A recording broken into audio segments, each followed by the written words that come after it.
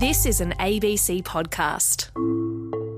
Hello, this is CoronaCast, a daily podcast all about the coronavirus. I'm health reporter Tegan Taylor. And I'm physician and journalist Dr. Norman Swan. It's Tuesday, the 18th of May, 2021. Now, Norman, one of the questions that we've had most regularly over the last few months is whether you can have one dose of one vaccine today, and then when it's time for your second dose, whether you can have a different vaccine. And we've said before that we didn't have much evidence to back it up, but we now do have at least a little bit of evidence about what happens if people are given one dose of, say, AstraZeneca and their second dose of Pfizer. Yes, and just a bit of context here. We know from other vaccines that by mixing brands, you do get an effective response and sometimes an even better response than you do by using the same brand twice around.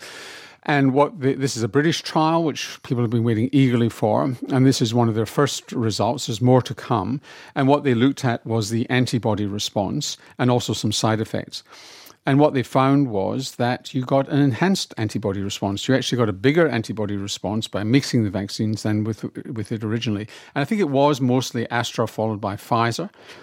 And it was, I think, the 12 weeks apart. And they got a much more robust antibody response by mixing the vaccines. The interesting thing was that along with the more robust antibody response, they got more side effects. In other words, feeling crap. Yeah, and there was more people that sort of had that fever that you might get after vaccination and also just pain at the injection site as well. Yeah, which is just your immune system. It's called reactogenicity. You don't want to feel crap after a vaccine and you wouldn't want to put people off by thinking that they're going to feel bad. But is that maybe a signal that they're getting a better immune response? Certainly a signal you're getting an immune response. Whether it's a better immune response is unclear. But they're probably over a large population rather than individuals. If you averaged it out, you probably average out a slightly better response for people who are getting more of a reaction. And it's borne out by this, that you're getting more of an antibody response, and on average, overall, you're getting more of a reaction.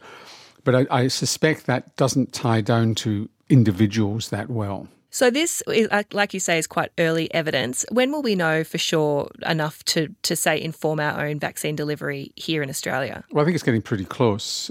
The issue here is side effects and safety, and this study looks as though it delivers on that. You're not at this stage going to ask for efficacy in terms of reducing infection because you've got all these clinical trials that you've had. So you've had randomized phase 3 trials of Pfizer and Astra. You've had multiple trials of Astra and both vaccines in multiple countries. So you know they work. And from now on with vaccine development, or some vaccine development anyway, particularly with the variants, you're just going to look at the antibody response and say, well, yep, you're getting the antibody response that's correlated with effectiveness.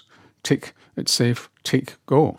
And it might not just be about giving people a better immune response. It might just be about knowing that whatever vaccine is available is safe to give. Yep, and it helps to speed that up.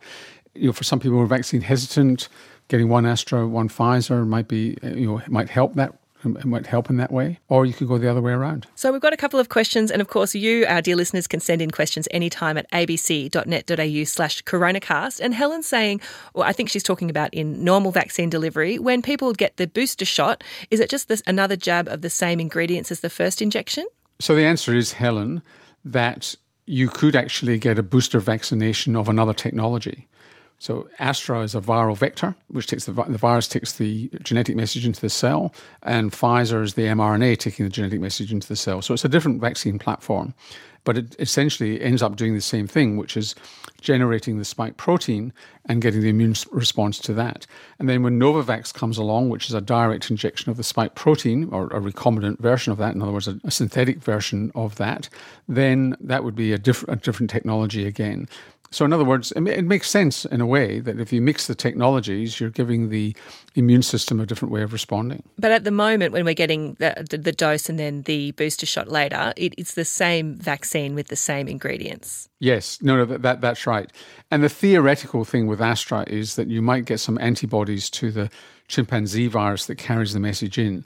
And it could be that part of the difference when you get Pfizer second is that you're not hobbled by that antibody response and you get a fresh response to the Pfizer. And a question from John. I think he's referring to the rare blood clotting disorder that some people have had after getting AstraZeneca. John says, do blood clots only happen after the first dose of the vaccine, or are they also happening after the second? And he ends his message, love John. Love you, John, too.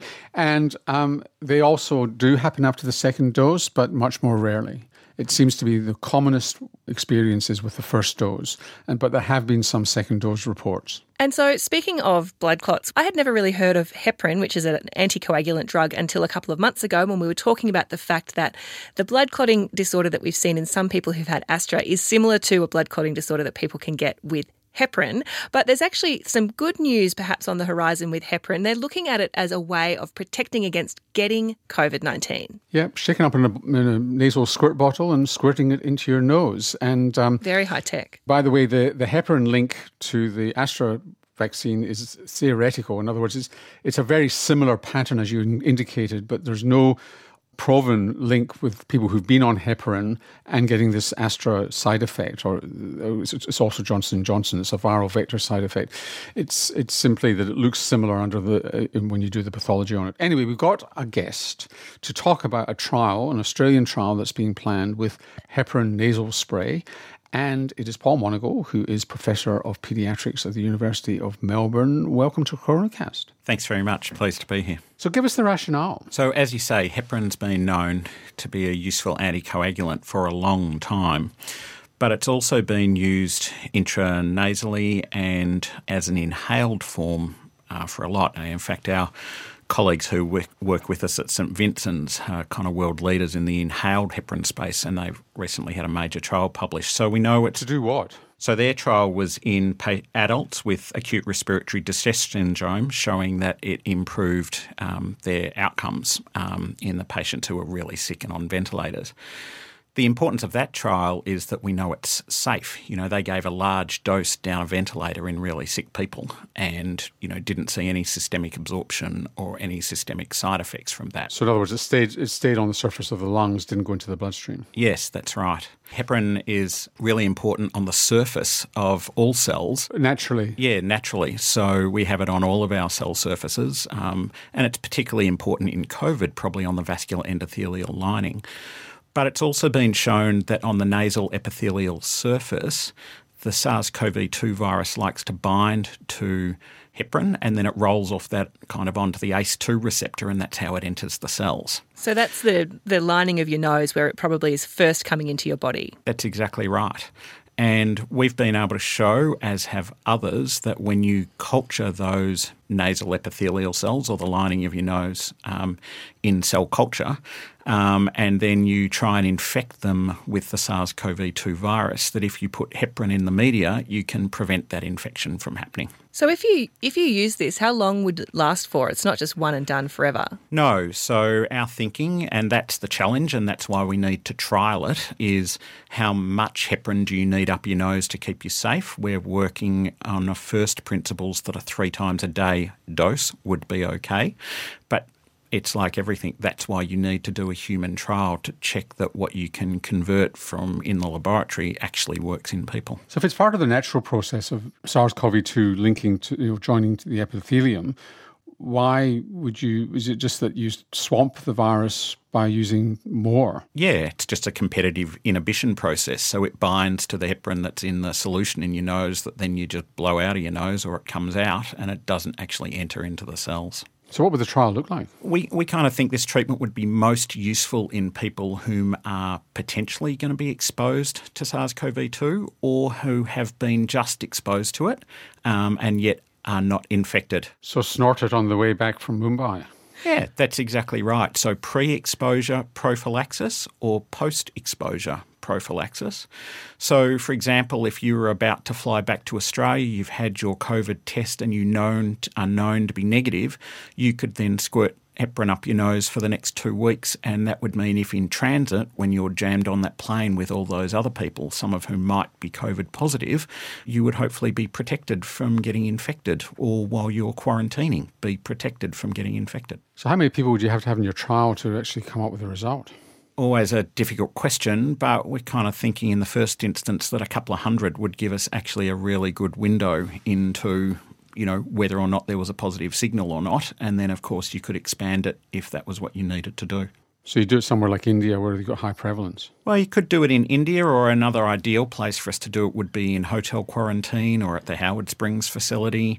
That would be a great place to be able to do it here and actually address those questions. Do we know if there's a limit to how much heparin you can have? Like, you couldn't just be taking this 3 times a day indefinitely, could you? Well, a couple of members of our group have been taking it for the last 8 months without any side effects whatsoever. So I don't think there's a limit to how long you can take it for, but I would have thought that it would be most useful to take at periods of high risk.